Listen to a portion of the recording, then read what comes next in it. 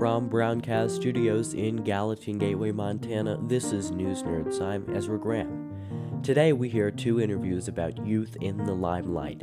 First, an interview with the CEO of Global Citizen Year, Erin Llewellyn. She grew up in rural Oregon as the daughter of a logger and school teacher, and now heads a nonprofit that sends high school graduates around the world on a global gap year to help solve specific problems in the world.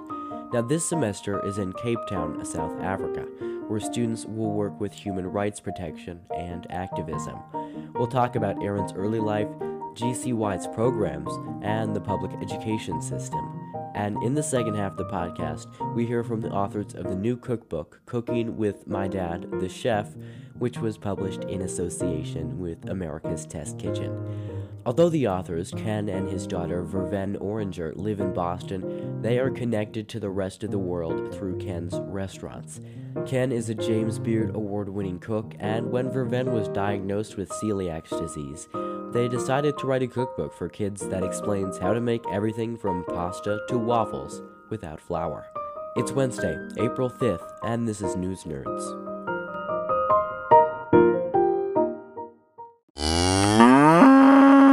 Growing up in rural Oregon, Erin Llewellyn grew up differently than other kids. Her dad was a logger and her mom was a teacher, and now she's the CEO of a company, Global Citizen Year, a nonprofit working to prepare high school graduates for maybe the real world and what it entails for their lives. Thank you so much for being with us. Thanks for having me, Ezra. I'm excited to be here. So I want to talk about what your childhood was like and the values that your parents instilled in you. So your dad was a logger and your mom was a teacher, as I just mentioned. What was your childhood like? I had a wonderful childhood. I grew up outside most of the time. And I think that I grew up fostering a sense of curiosity that has taken me to where I am today. I grew up in a small town, and I think with my parents, both having different types of jobs. Sometimes I'll describe my dad's job as, everybody knows that logging is not everybody knows, but most people know that logging is a very dangerous job. It's always ranked really high up there. And my mom's job as a public school teacher, I think growing up in an environment where these were the two primary examples in my life taught me a lot about hard work, taught me a lot about the systems that support that hard work or don't support that hard work or don't support the people in them. And just the world around me showing me different ways that the system works for some people and doesn't work for other people. And I think that really is part of my upbringing and part of my curiosity and asking questions as to try to get to the root causes of what I was seeing as both amazing pieces of our lives and also challenging pieces of our lives as we grew up. Do you feel that you fit in with that type of community in Oregon? And I know that later you moved to Alaska because of the opportunities for work that your dad had in Alaska. I think that I have learned to fit into lots of different communities. I think both my upbringing in a blue collar environment and then my job now where I do not work in a blue collar environment. And I think that experience, so I can move into different classes quite easily because of my blue collar background and then because of my job now where I'm working with people from all kinds of different backgrounds, including very wealthy backgrounds. And then I think the other piece where I've learned to move in and out of different communities is I am a gay woman. And I think that also teaches you how to interact with people who are very different from you all the time. And also maybe think very differently about you or have ideas about you or stereotypes about you. And I think that I've learned to navigate fitting in and not fitting in and finding ways to fit in, even when maybe on the outside, someone would say, well, I don't think she'll fit in there. But I found a way to connect humanly with people, even when they're very, very different than I am. What was an experience that you've had outside of your childhood that challenged the way that you thought about the world or how you were raised to see it?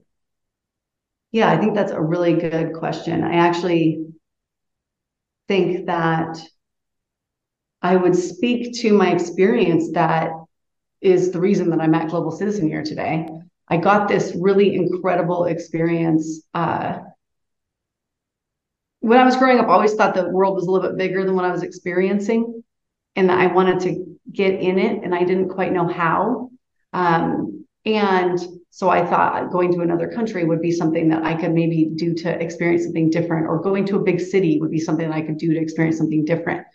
And I wanted to have these experiences that kind of made me think differently, but I didn't quite understand and even have words for that. And I got this opportunity through the University of Oregon, who I got, if I could get an internship in some other place, they would pay for me to move there and they would pay for me to live while I had this unpaid internship. And I moved to Cape Town, South Africa, and it was my first ever big city. And it changed the way I saw the world fundamentally. It made me understand how connected our challenges were. Some of the challenges that Cape Town was having or South Africa was having were very similar to the challenges that we have in the United States. And I had never been able to connect those dots before. I had never seen myself in someone who grew up so far away from me, how we're different and how we're the same at the same time, and our humanity is the same. It just taught me a lot about myself. It gave me a sense of courage that I didn't even know that I had at the time. But I think that it changed what I thought was possible for myself and also changed what I think is possible for the world. It gave me an optimism of what we can do if we put our mind to it that I'm not sure I would have had I not had an experience like that. Did you come away with that experience with possible solutions to some of the shared problems that we faced? I think what I came away from that experience was with more questions and a burning idea that I wanted to spend most of my time here on this earth working toward positive impact. How do I positively impact other people?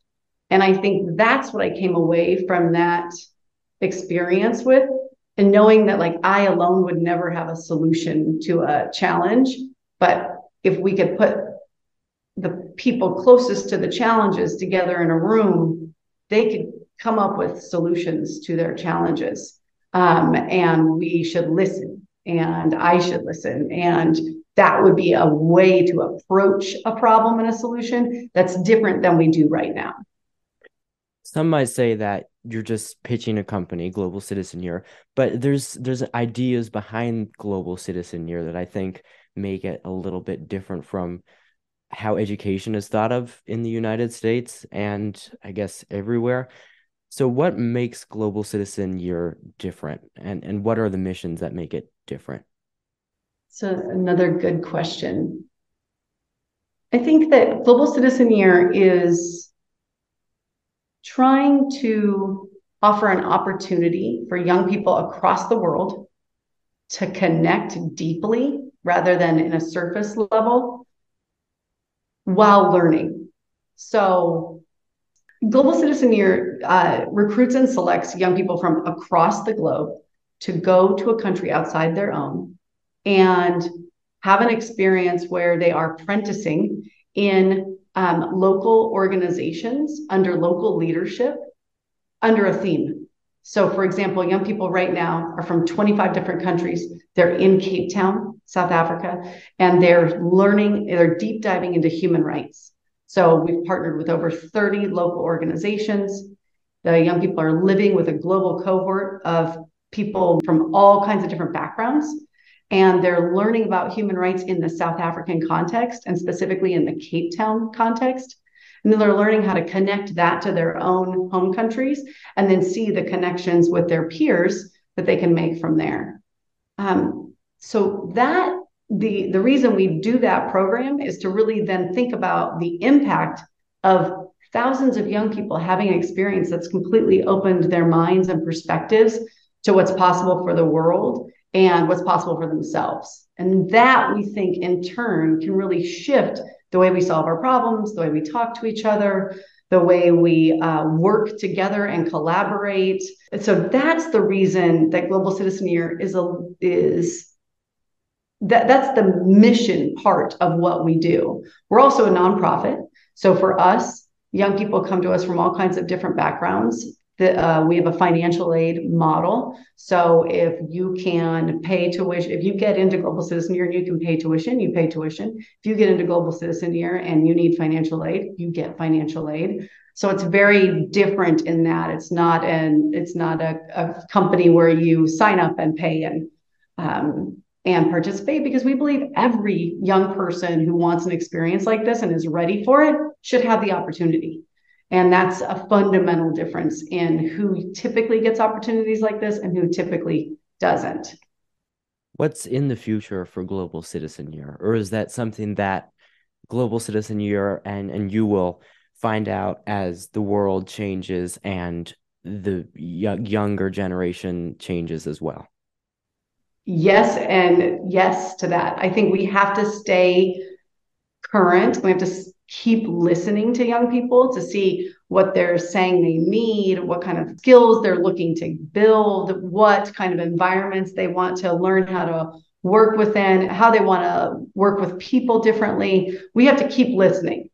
And then at the same time, what we're thinking right now is, what are other themes that we could launch? We'd like to launch an environment theme, a climate theme. We'd like to launch an education theme. These are what's next: new country opportunities and new theme opportunities. And I think when we think about that's the program piece, the second piece is, how can we think about higher education differently and maybe embed some of these principles in higher education?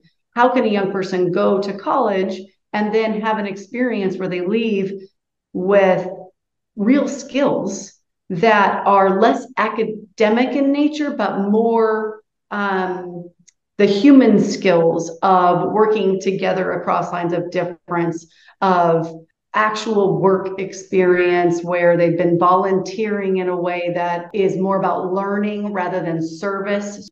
Those are some of the things that I think we want to embed in how a young person is educated today, which I think could really shift the outcomes of an education in the United States today or the world. I want to talk about what kids are getting out of public education today. So they come to Global Citizen Year probably with 13 years of public education. Are they equipped to deal with the real world problems? I would ask you, Ezra, you're in the smack middle of it. Do you think you are being prepared to deal with our real world problems? No. Okay, so you and I see eye to eye on this. And I think, look, we've moved into different economies. We were in an industrial age, then we were in a knowledge economy. Now we're in what some people are calling a human economy, which is, we've got to learn what do we offer? What do we as humans bring to the table to actually solve these problems? And we bring qualities like collaboration, like the ability to listen and work with a team toward collective solutions. Those are the inherently human skills that we have to foster. And you only do that with practice. You only learn those things when you're in it and you're practicing them, when you're learning from experts who are proximate to the problems that you want to engage with, that you want to be a part of finding solutions to. Those are human skills that sometimes what is helpful is if the public school system, which is, I think doing a wonderful job. My mom's a public school teacher. My wife is a public school principal. I mean, the challenges of being in public education are infinite.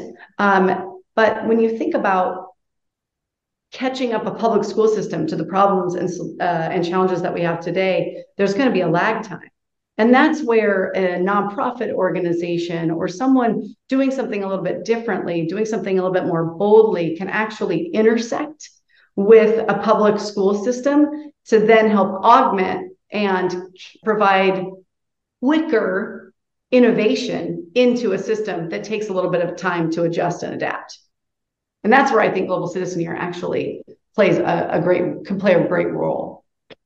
I want to say that, I think that when I talk to kids my age, and younger and older, they say that the best times that they've had in school is when they get to go out into the real world and do something that, also might apply to education. They might be delivering a speech or an essay at a contest or going to their dream workplace to see how everything works. I think that's where everybody can benefit from in the education system. So Aaron, thank you so much for talking to us about this today.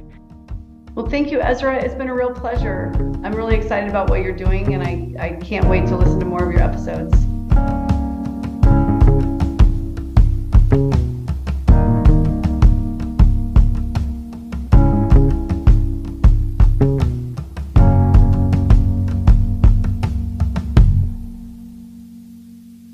That was my interview with the CEO of Global Citizen Year, Aaron Llewellyn. You can apply for upcoming semesters with the program online at globalcitizenyear.org.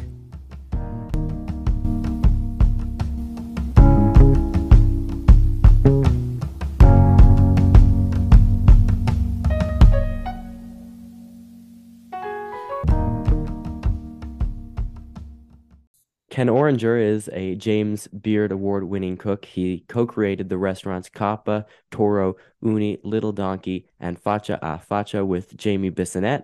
He has restaurants all over the world, but today we'll talk about the new cookbook, Cooking with My Dad the Chef, by Ken and his daughter Verven. They're both joining me now. Thank you so much for being with us. Thank you, Ezra. Thank you so much. So pumped.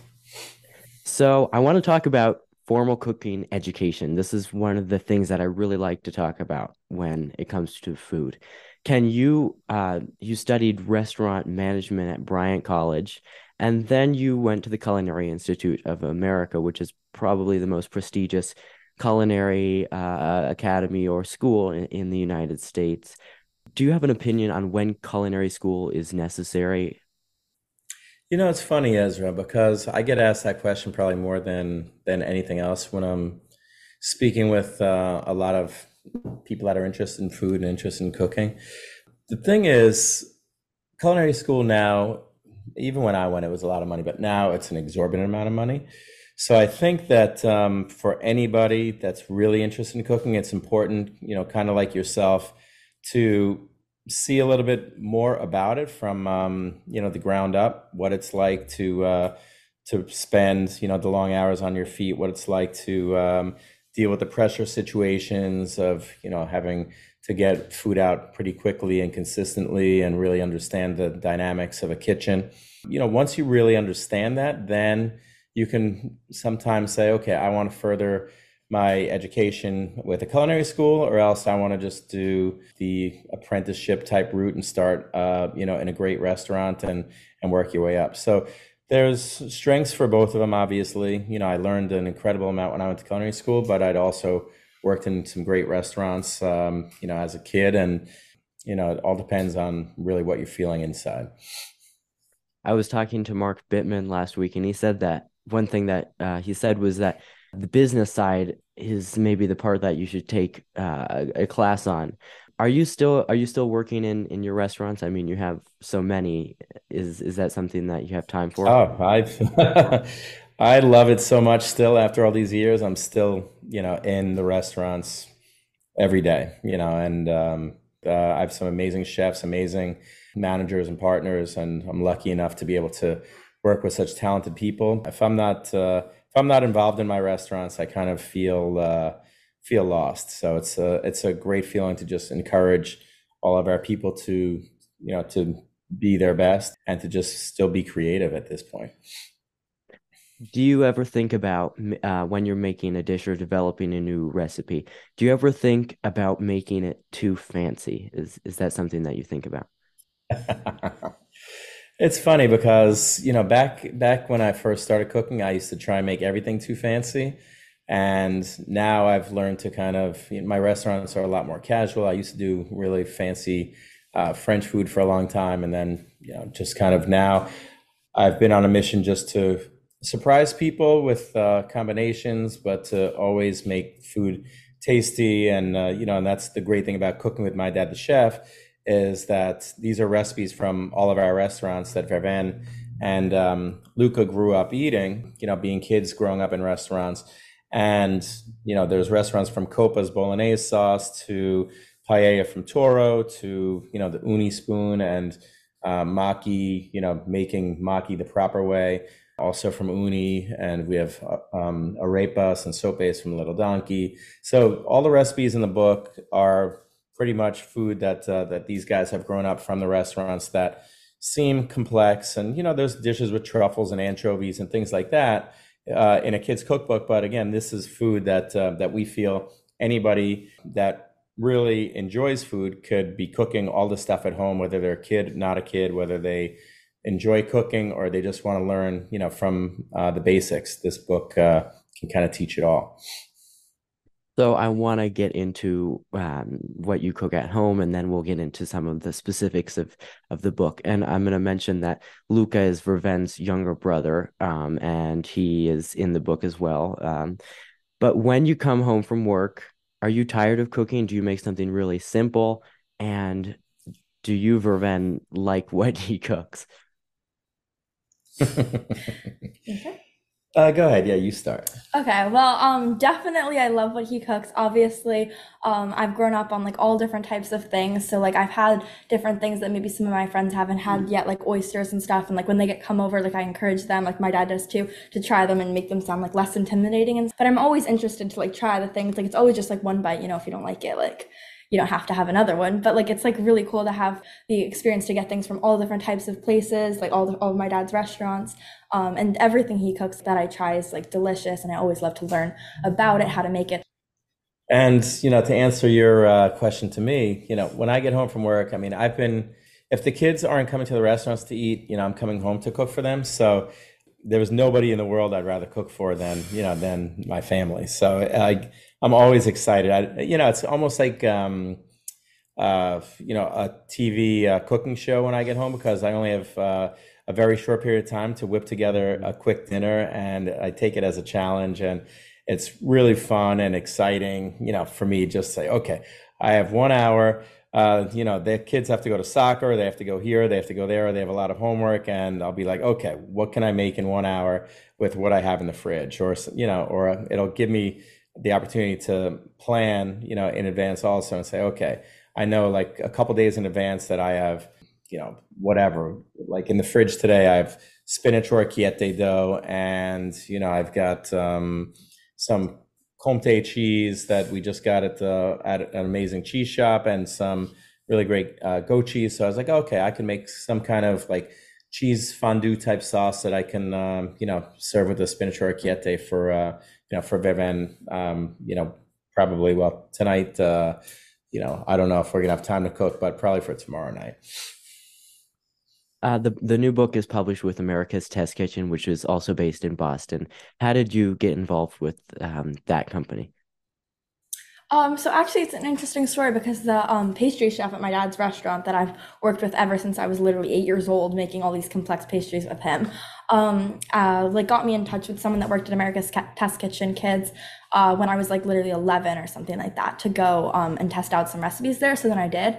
And that was like a really cool experience. And then the pandemic came, and like I never really did anything else with them. And then they reached out about doing this YouTube videos with them. So I tried out, I was like, oh, I might not get it or whatever. And then I ended up getting it, and I made several YouTube videos for their station. That was really fun. And then like I think it was my mom's idea, like to bring up this book to see if we could like share our gluten-free chefy type recipes with the world. And it just sounded like a really cool idea because I love writing. I did all like the writing in the book, and then like I've always loved cooking and grew up in the restaurants. And then with my dad, like we just thought it would be a really cool idea. So that's kind of how it was born. And the book is because you have celiac disease. It's an autoimmune disease, and autoimmune diseases are really strange. What was it like finding out that you had celiacs, and did you really even know what that was? So actually, I had been eating gluten-free a lot during my life because my mom is like really into like the healthy stuff like that. So whenever we could eat gluten-free, so we kind of already knew some basic gluten-free type recipes and stuff like that. And like there were like a few months when I was really sick, like 3 months, and I had no idea what was happening. We were really confused, but then we ended up finding out, and I was in fifth grade. And at first it was okay because we were at home all the time, so like I never actually started going to restaurants. But then that definitely gave us a lot of time, and my dad a lot of time to experiment with flours, like especially the things like bread or pasta and stuff like that that I couldn't have, like what I was probably usually having before that. And that's how a lot of these recipes were made because for people who can't have those things now and they feel like they couldn't ever have them again, now they have those opportunities to have delicious things that you can't even tell the difference. Yeah, and that's again was my mission. With the book during COVID, it allowed I literally would spend like 12 hours a day making pasta, There were so different many kinds of flours pasta. just Yeah, like laying out on the. weighing everything by the gram and saying, okay, this is great for, ravioli, but this dough is better for tagliatelle, and then this dough is better for orecchiette. And so I took, just copious notes, had everything by the gram, adjusted for months and months and months. And, that gave us the opportunity to really write a great cookbook with some fun recipes. What is it that makes this book different from other gluten-free cookbooks, besides that it's targeted for kids and co-written by your daughter? I think there are a lot of things that make this book unique. I think the first thing is that it has all different types of recipes. Like it's not like any type of like certain thing. Like it has a lot of desserts. It has a lot of like really fancy things, a lot of really basic things, but with like a twist. So there's always something exciting in it. And also there's actually something that I like must add is that it has a comic in it that is like a story that's a fictional story, but kind of based on real events-ish type of thing. And it's where it follows the journey of like Raven asking about how it is to be a chef and learning all these new things. So you can like read the comic, do the recipe as well. And also the pictures are like the most beautiful pictures. We all took them in the studio, and it was so much fun making the things, taking the pictures for them. And what I think is different about the book too is, and again, there's some phenomenal, gluten-free cookbooks out there, but I think this is a chef's book. I mean, I don't know how many James Beard award-winning chefs have written gluten-free cookbooks, but these are recipes from our restaurants that have been around for a long, long time, that have won multiple awards, and that are just tasty food that people love to eat, whether it be, ramen cacio e pepe, you don't see that in cookbooks every day, or, there's even chapters like rice vermicelli with chicken and coconut curry. So it's a lot of global food, and even foods that kids love. It takes them to another level, like, crispy, cheesy quesadillas where there's the cheese on the outside of the corn tortilla, which is super crunchy, and everything from sopes to pupusas to soca, and then even there's recipes for with sea urchin and homemade strawberry shortcake ice cream bars, which I don't think I've ever seen that in a cookbook. Oysters with strawberry mignonette. So there are really some amazing dishes in here for anyone that loves food. Can you explain what sopes are? Yeah, so sopes are like literally like my favorite food. I've been making them since I was really little because like the dough is almost like Play-Doh. So basically they're kind of like thicker tortillas that have like a little barrier around them, and you can put anything you want in them. My favorite is steak with guacamole. But like it has like a little barrier. They're really fun and easy to make because like you smash them, you make the little thing around the side, like literally as if you're playing with Play-Doh, but edible. And then you get to put like literally whatever you want in it, and they're so good. They're easy, fun, quick to make, and I know there were several times when my dad came to like my elementary school classes, and all the kids would make them. Yeah, so the dough is a masa dough, which is the same dough that you make tortillas, as Vervan mentioned, but it's again, it's much thicker, and it's shaped with kind of like a pie where there's high edges on it, and it's like a cup that you can put when you fry them in in a saute pan and a little bit of oil.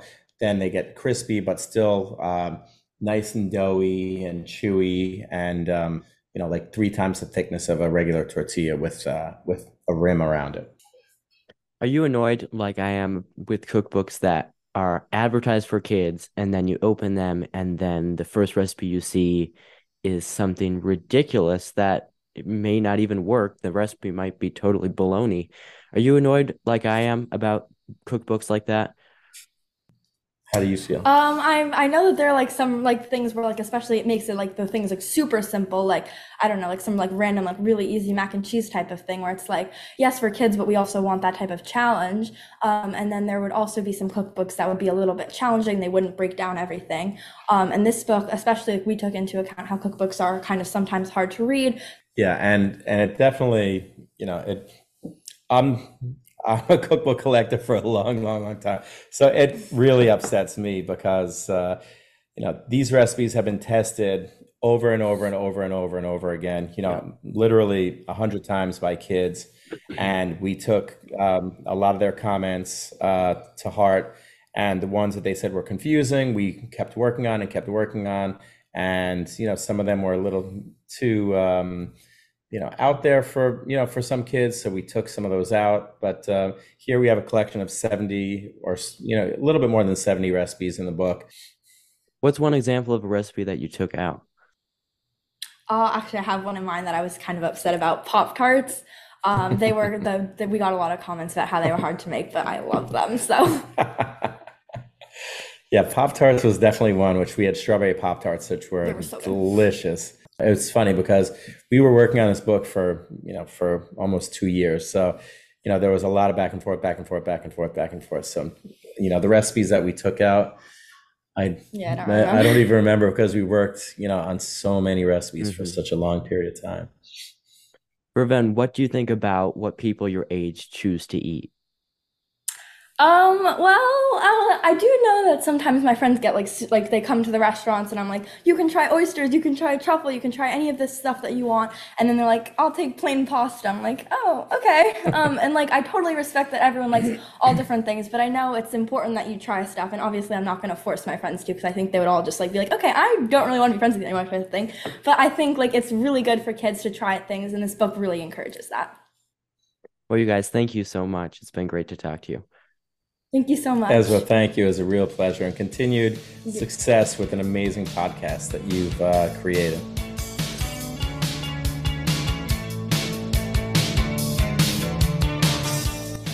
Father and daughter duo Ken and Verven Oranger have a new no-nonsense guide to gluten-free cooking. It's called Cooking with My Dad, the Chef. Next week on News Nerds, we're going to see what happens. It's been a crazy week with the Trump arraignment and all of that. So we're going to try to see if we can get a special report on that with some of the people involved with the case. And until then, thank you so much. Have a great rest of your week.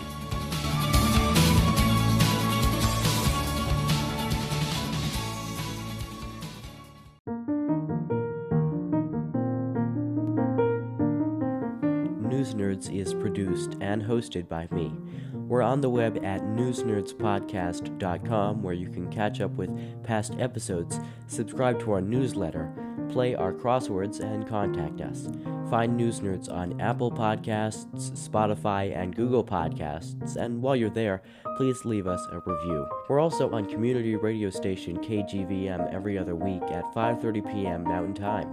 They're at kgvm.org or 95.9 FM on your radio. Consider supporting them by going to kgvm.org/support-kgvm.